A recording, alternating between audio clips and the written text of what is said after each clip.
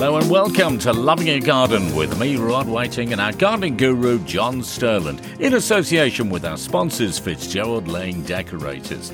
So this week we're discussing lawns. We spend so much time on planting and plant maintenance, but a poorly maintained lawn can really let the side down. So our guest this week knows a thing or two about the raw material for a great lawn. Guy Jenkins is Consumer Manager with Johnson's Lawn Seeds and DLF Seeds and Science. And the first thing to say is there's much more to lawn seed than you might think. We actually have a sort of league table of grasses.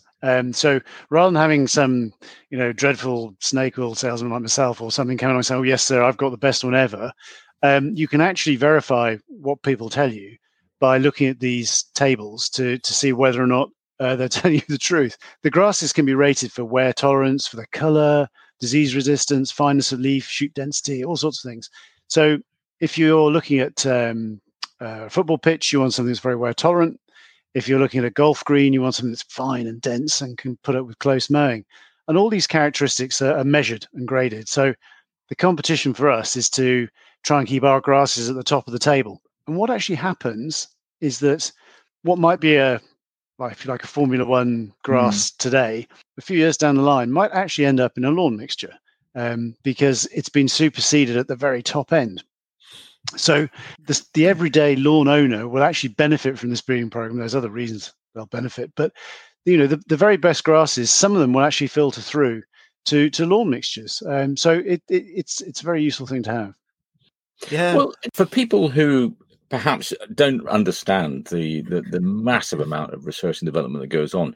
I mean, there are so many different varieties of grass seed. For people who perhaps are not as familiar with the science behind these, can you just give us a very rough guide to, as amateur gardeners, what we should be looking for? Well, okay, so just for a moment, I think I ought to tell you a little bit where the grass comes from, if you like, and what you should look for, because we have these breeding programs that if I started today with a gene pool of grasses, it's 15, 16, 17 years before you have a marketable variety. And that's because it takes 11 or 12 years to breed in the characteristics you want. And then you've got some regulations that you have to go through. You have to make sure it's distinct, uniform, and not basically someone else's grass that you just copied. So our breeders are looking for particular characteristics. So for a lawn, you want something that is disease resistant, quite slow growing, and depending on what lawn you're going to use, if you've got a lawn that needs to tolerate wear, dogs, kids, football, just walking about in it, then you should look for a lawn that's got a high proportion of perennial ryegrass in. Now, perennial ryegrass for a lot of gardeners seems quite sinful, so you should avoid it, you shouldn't go near it and all the rest of it. Not true. Some perennial ryegrasses you shouldn't go near. It's difficult to tell which ones, of course, because sometimes in the marketplace, some people out there will put agricultural ryegrasses in, and in the current circumstances, because costs have gone up, some people actually put annual ryegrasses in, which is basically fine for silage and all the rest of it, but is pretty much a catastrophe in your lawn. So you have to watch out for these things. But modern ryegrasses, which is what we use in our mixtures, are very fine and very dense. So, for instance, at Wimbledon, it's our genetic material. It's very fine. It's very dense. The same goes for places like Wembley. You're using very hard-wearing grasses, maybe not quite as fine and dense as somewhere like Wimbledon.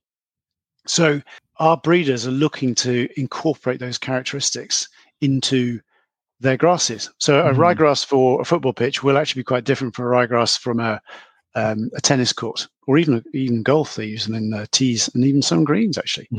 So that's the sort of thing people look for. If you're looking for shade tolerance, then you want fescues, drought as well. But that's why we use a mixture. Yeah, that's the grasses. But it's when you come to the preparation and the maintenance, that is a totally different thing, isn't it? And obviously decides whether your grass is going to be what your grass is going to be in the end. Yes, it does. I mean, you can't, like any kind of gardening, you can't get away with short-circuiting the preparation. If grass seed, like any other seed, doesn't have contact with the soil, it's not going to do anything. It's bird food, basically. So you have to have good contact with the soil. We call it firming in, where you have a nice loose tilth, you broadcast your seed, and then you can when I say roll it, I mean really light roll, not those cast iron things great grandfather had. I'm talking about, one of these plastic ones you put a bit of water or sand in. You can use a plank. I've got a square meter board, actually, not it, but something that shape that you can walk on. Feet will do, but it really works firming in, which is one of the things that you need to do to make sure it comes out. But there's lots of other ways of doing it as well, professionally or. Yeah. Well, let's talk about that because so we've decided what seed we're going to use. Now, every year I will get a big box of the same seed from a reputable manufacturer or supplier, and that way I'm not going to be just buying a box from this garden centre, a box from that garden centre, and you end up with this the kaleidoscope of different coloured types of grasses. Yeah. So it's a good idea to try and be consistent. And one thing that we try very hard to do is keep the contents and the mixtures of our lawn mixtures consistent. Because if you don't, you could buy it from one year to the next, and it's completely different if we decide to change the species and this sort of thing. So we don't change things around. What you can't stop, though, if you like, is a bit of progress. So every now and again, like Hunter, a grass will stop being grown. It's simply not available anymore. But its replacement is usually better in some way or another. But it might be a slightly different green. And that's what you're talking about, isn't it? Is how you match it up. And, I've had customers phone up saying, oh, I used the last box in the middle of the lawn and it's a different color. Now, that may or may not be true. It could be lots of reasons, but you should try and be consistent with the mixtures you use. It's not guaranteed that you can keep the same color, but if you're going to do specifically a patch with a new box of grass seed this year, don't do it like a dustbin lid with a defined edge. Scratch it up a bit and try and sort of bleed the new grass into the old. And that way you'll get far less of a defined edge. But also over time, because that grass is receiving the same nutrition, sunshine, wear, blah, blah, blah, blah, and the rest of the lawn, unless it's wildly different, it actually tends to blend in. Yeah, fabulous. Now, Rod, would you like? I've always Rod said, "What shall I feed my lawn with?" I think you mentioned to you earlier. Oh, Growmore, yes. Now, as I'm talking to you, I'm looking out on my lawn, and I can't see the house anymore because the grass has grown that thick and that quickly since I put the Growmore down.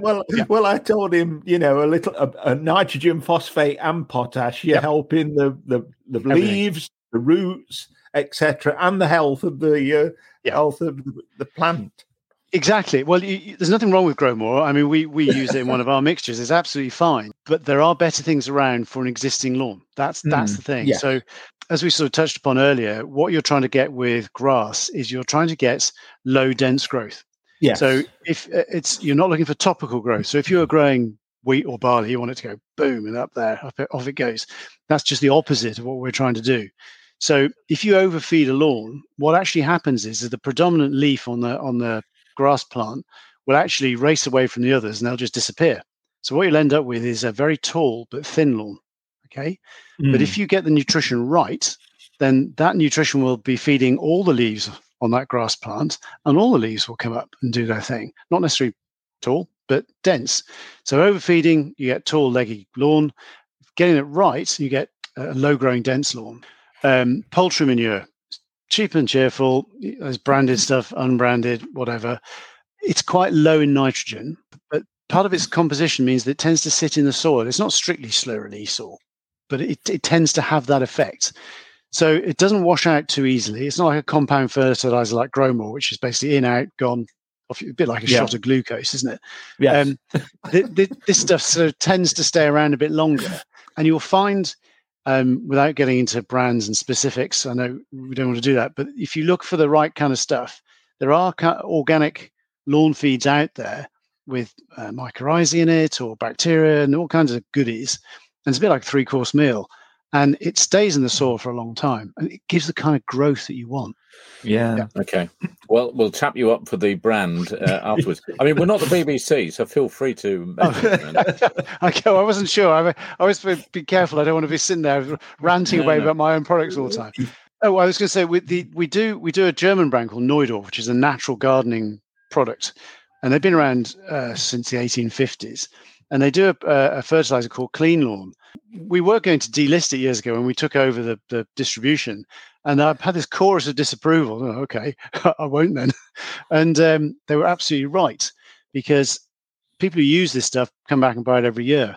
And the point is that it doesn't make your lawn go off with a grow more bang. It gives you that low, healthy growth. And also, if you put it on bare soil, you've got mycorrhizae in it, you've got bacteria that tend to reduce the amount of thatch. And because it's denser, and this applies to other fertilizers, not just my own, because it's denser, it blocks out the weeds. You haven't got the gaps for weeds to get in. So you never get rid of them altogether, but you can reduce their incidence by having a properly fed lawn. Yeah. And does it come in a spreadable form? So I've got one of those, the rotating handle that's all across. Yeah, I think on the back of the bag, they have all these fabulous settings. Okay, so it can tell you which one.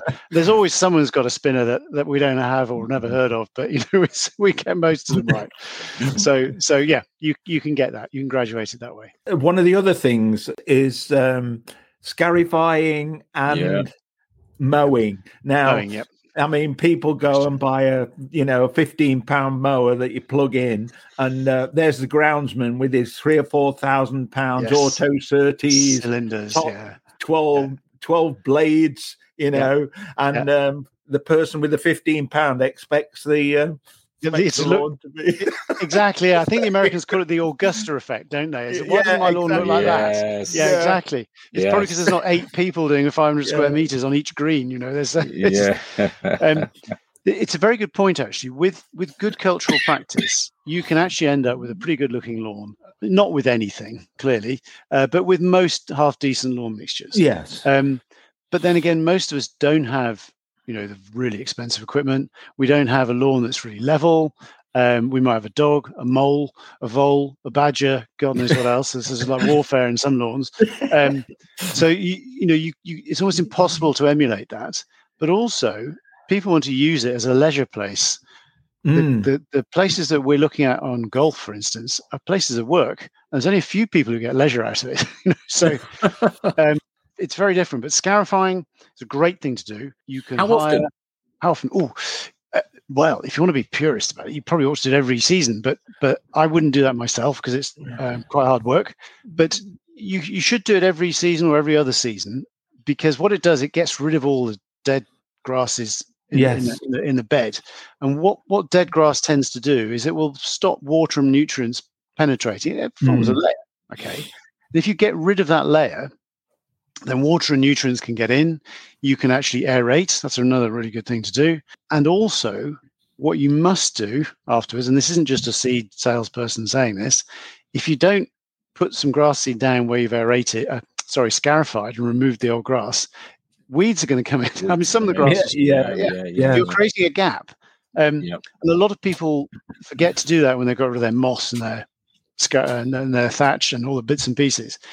You must replace it with plants that you want. And if that's grass, great. If it's something else, fine.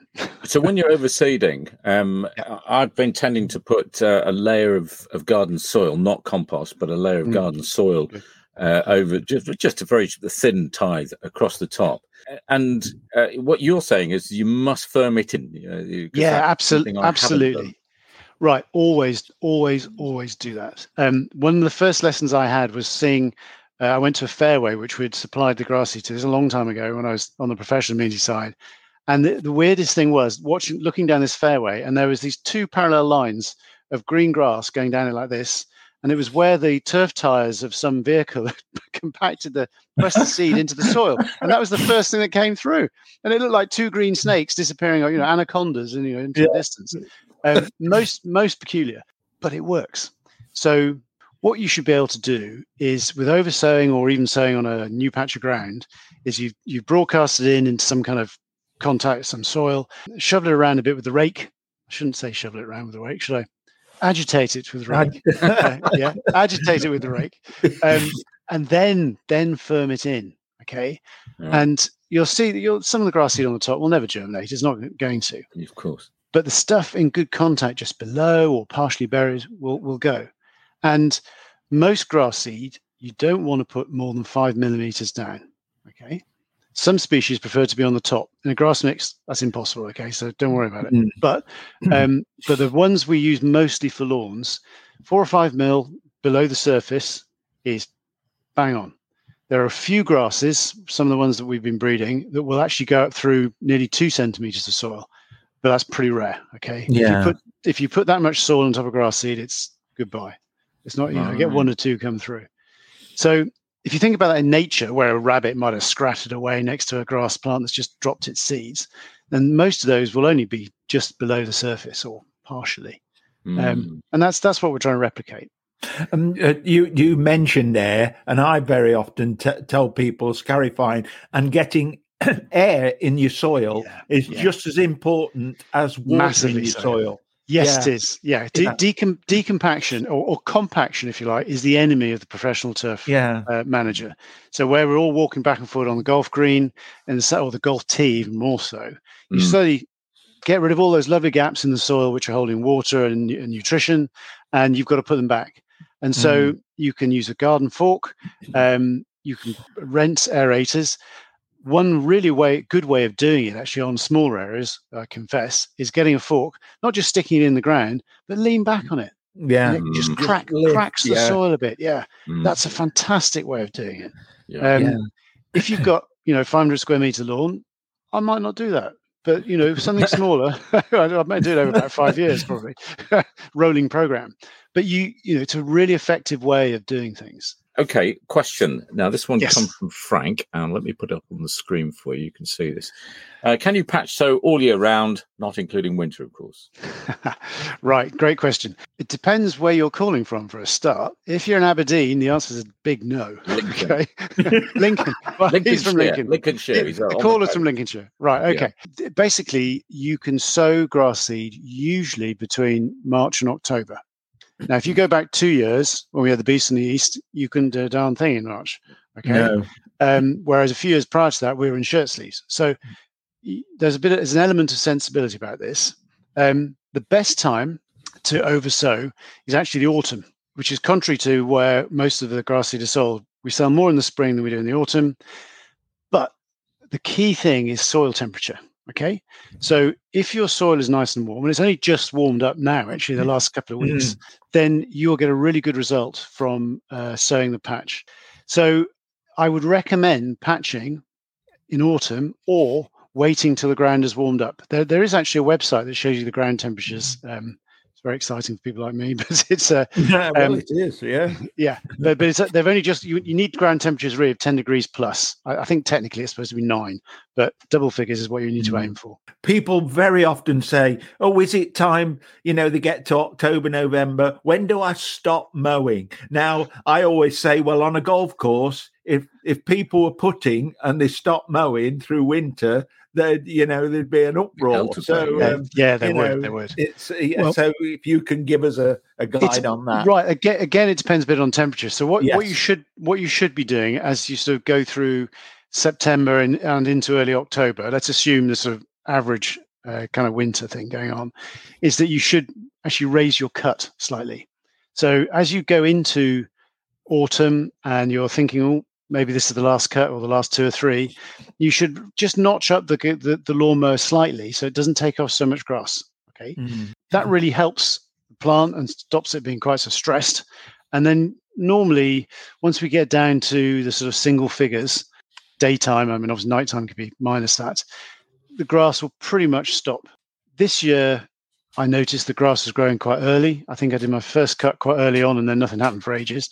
So it really is about the actual air temperatures. Again, going back to the beast from the east, I don't think I mowed the lawn until mid-April practically. But again, in Cornwall and Devon, even though the days are not much longer than anywhere else in the south of the UK, the temperatures tend to be a bit more, and the grass tends to just creep through a bit. I'm sorry I'm laughing, but I've got 2 Labradors just come into this room, and I think we're going to ask about Yes. Let's talk about what you're developing. There are 2 specific areas. There's one that's drought, because that's something that's becoming, unfortunately, very, very topical, and dog pee. Right. So I'll start with dog pea, and then remind me to go on to drought in case I get carried away. I suppose it's fitting that we should go into drought after dog pea, but anyway, dog pea is one of those things that is a bane of dog owners' lives. You know, they're little patches all around the lawn. And I'm part of a sort of a marketing group, pan-European marketing group, where we try and look at common problems for lawn owners in Europe, which actually extends into America and other places in temperate zones anyway. And there's been lots of conversations about dog pea. And there's lots of products on the marketplace. And we're thinking, well, I don't know if that works. And we don't know if this works. We look at it and who knows. So we decided once for all to trial what dog pea on different grasses and see what happens. So I know I've written this down somewhere. Here we go. Yeah, numbers. 672 tests. We tried 169 varieties of grass, okay, and across 7 different species. So this is actually a serious trial. So yes. we planted a huge strip, okay. So you have to sow it by the square meter, and then you have replicant plots. You have to wait till the grass is mature, and then we made our own dog pea. We didn't go around squeezing your Labradors there. So we have a pack of dogs. Yeah, exactly. So herding them like huskies across there. Yeah. Pea, we used to say, not mush. But anyway, no, what we did was we analyzed the concentration or content of dog pea, and then we made it ourselves. But the point is that a dog pea in the morning is far more concentrated than dog pea in the evening. So we did 4 different concentrations. So the first dog pea in the morning tends to be the one that does the real damage. And then by the time it gets to the end of the day, when it's had lots to drink and eat or whatever, it's fairly dilute. What we found was that fescues basically were a catastrophe. They just got annihilated. So they were killed and they never came back. The only grasses that really started to resist it were 1 or 2 types of, I'm going to get technical here, okay, diploid perennial ryegrasses. Yeah. Okay. But the ones that absolutely could take it on the chin, they might have wobbled a bit, go slightly off color, but then grew back, are something called tetraploid grasses. Now, the thing about this stuff is that you get a huge burst of nutrition from dog pea, okay? And very few grasses can tolerate that. This stuff does tolerate it, and it tolerates the alkalinity of it too. Basically, we scan the whole thing, and you can walk along, and it looks like sort of there's minor nuclear explosions going on in these various places. Then all of a sudden, you get to plots that are actually green, and where the dog's peed, sometimes it goes slightly darker green because of the nutrition. And you can see where it's all grown back. So what we found is that we now know that these tetraploid Artemisia ryegrasses, which have got a lot of other benefits, can resist dog pea. That is what we use in the Johnson's Tufgrass, because we now know which grasses resist it. The only caveat is you have to make sure that the grass is well established before you let the dog pee on it. 1 or 2 people have put it on the ground, first few green shoots come up, let the dog out. Of course, the blasted thing kills it straight off because it's baby grass, basically. So you've got to let it mature. But once established, it works. And we've got the evidence. It's great. So what's it? Your brand? What is it called? Tufgrass. Johnson's Tufgrass. Yes. But this was the point about research and development. You know, as I said, about 11% of our colleagues are in R&D out of 2,000 people. So it's more than 200 people doing R&D for our business. We spend millions, and it's cost a lot of money to do that. We'd probably never recoup it if it was just in the UK market, if I'm honest. But this is something we can put across the whole temperate zone of the planet. We now know which grasses do it. No one else has done that. Okay, now I'm conscious of time and your time as well, Guy. Drought, because this is becoming a real issue now. Yeah, so what we've done in Denmark is we've set up some very large trials in combination with other people. So if you can imagine a great big V-shaped trough, okay, and I mean colossal, I can't remember how many meters long it is, with a clear roof over it, so no rain can get in, but the daylight can get in. And then down the bottom of this trough, the V-shape, we have water pipes, okay? And then also in the trough throughout, we've got cameras. So if you can imagine then you sow seed across the top of the trough, okay, the seed at the very edges can reach water really easily because it's literally just below the surface. Whereas in the middle of the trough, which is, I think, 3 meters deep, the roots have got to go a hell of a long way down to actually get to the water. So we are now finding grasses, which we never knew could put roots down 3 meters. Okay. Who knew? We had no idea. Okay. And we can watch these things grow.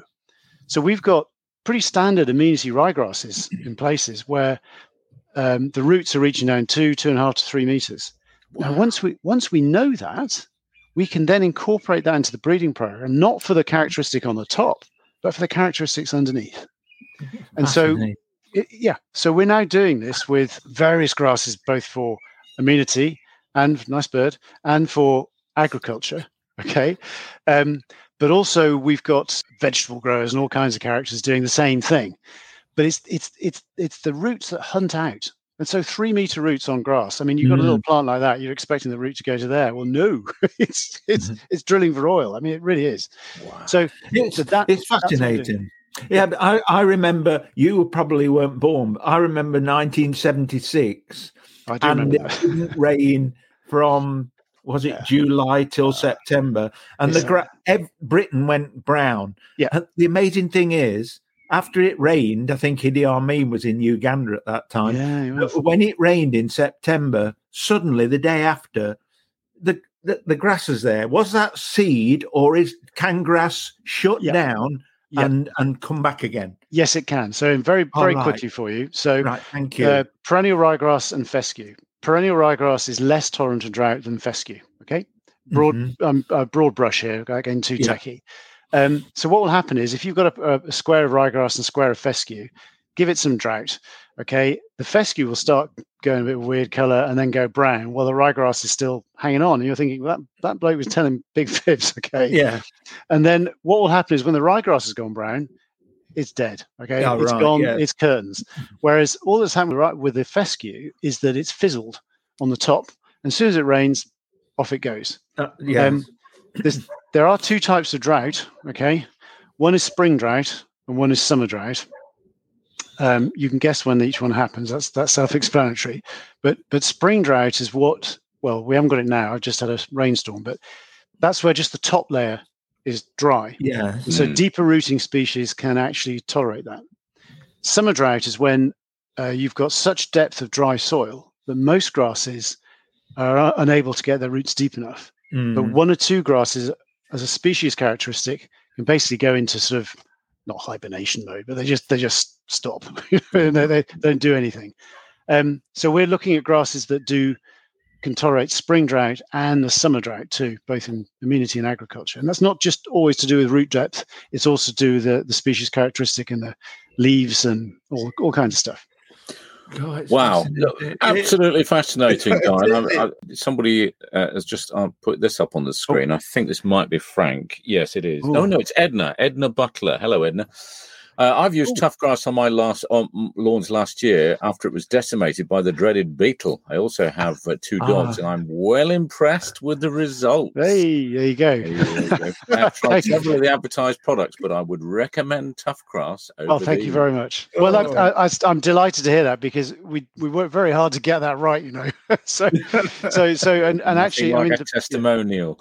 Well, it's fantastic. Yeah. So I will pass that back to the people who did all the trials as well. It's lovely to hear that. Let's just recap on the key points. So make sure that you scarify your lawn. And you said every season. Do you mean spring, summer, autumn, winter? Oh, once a year. Once a year. Sorry, I meant growing season, if you like. Okay. Sorry, that's my this grass speech. But I thought I'd check that. Yeah, you make sure that when you've scarified, you overseed, aerate as well.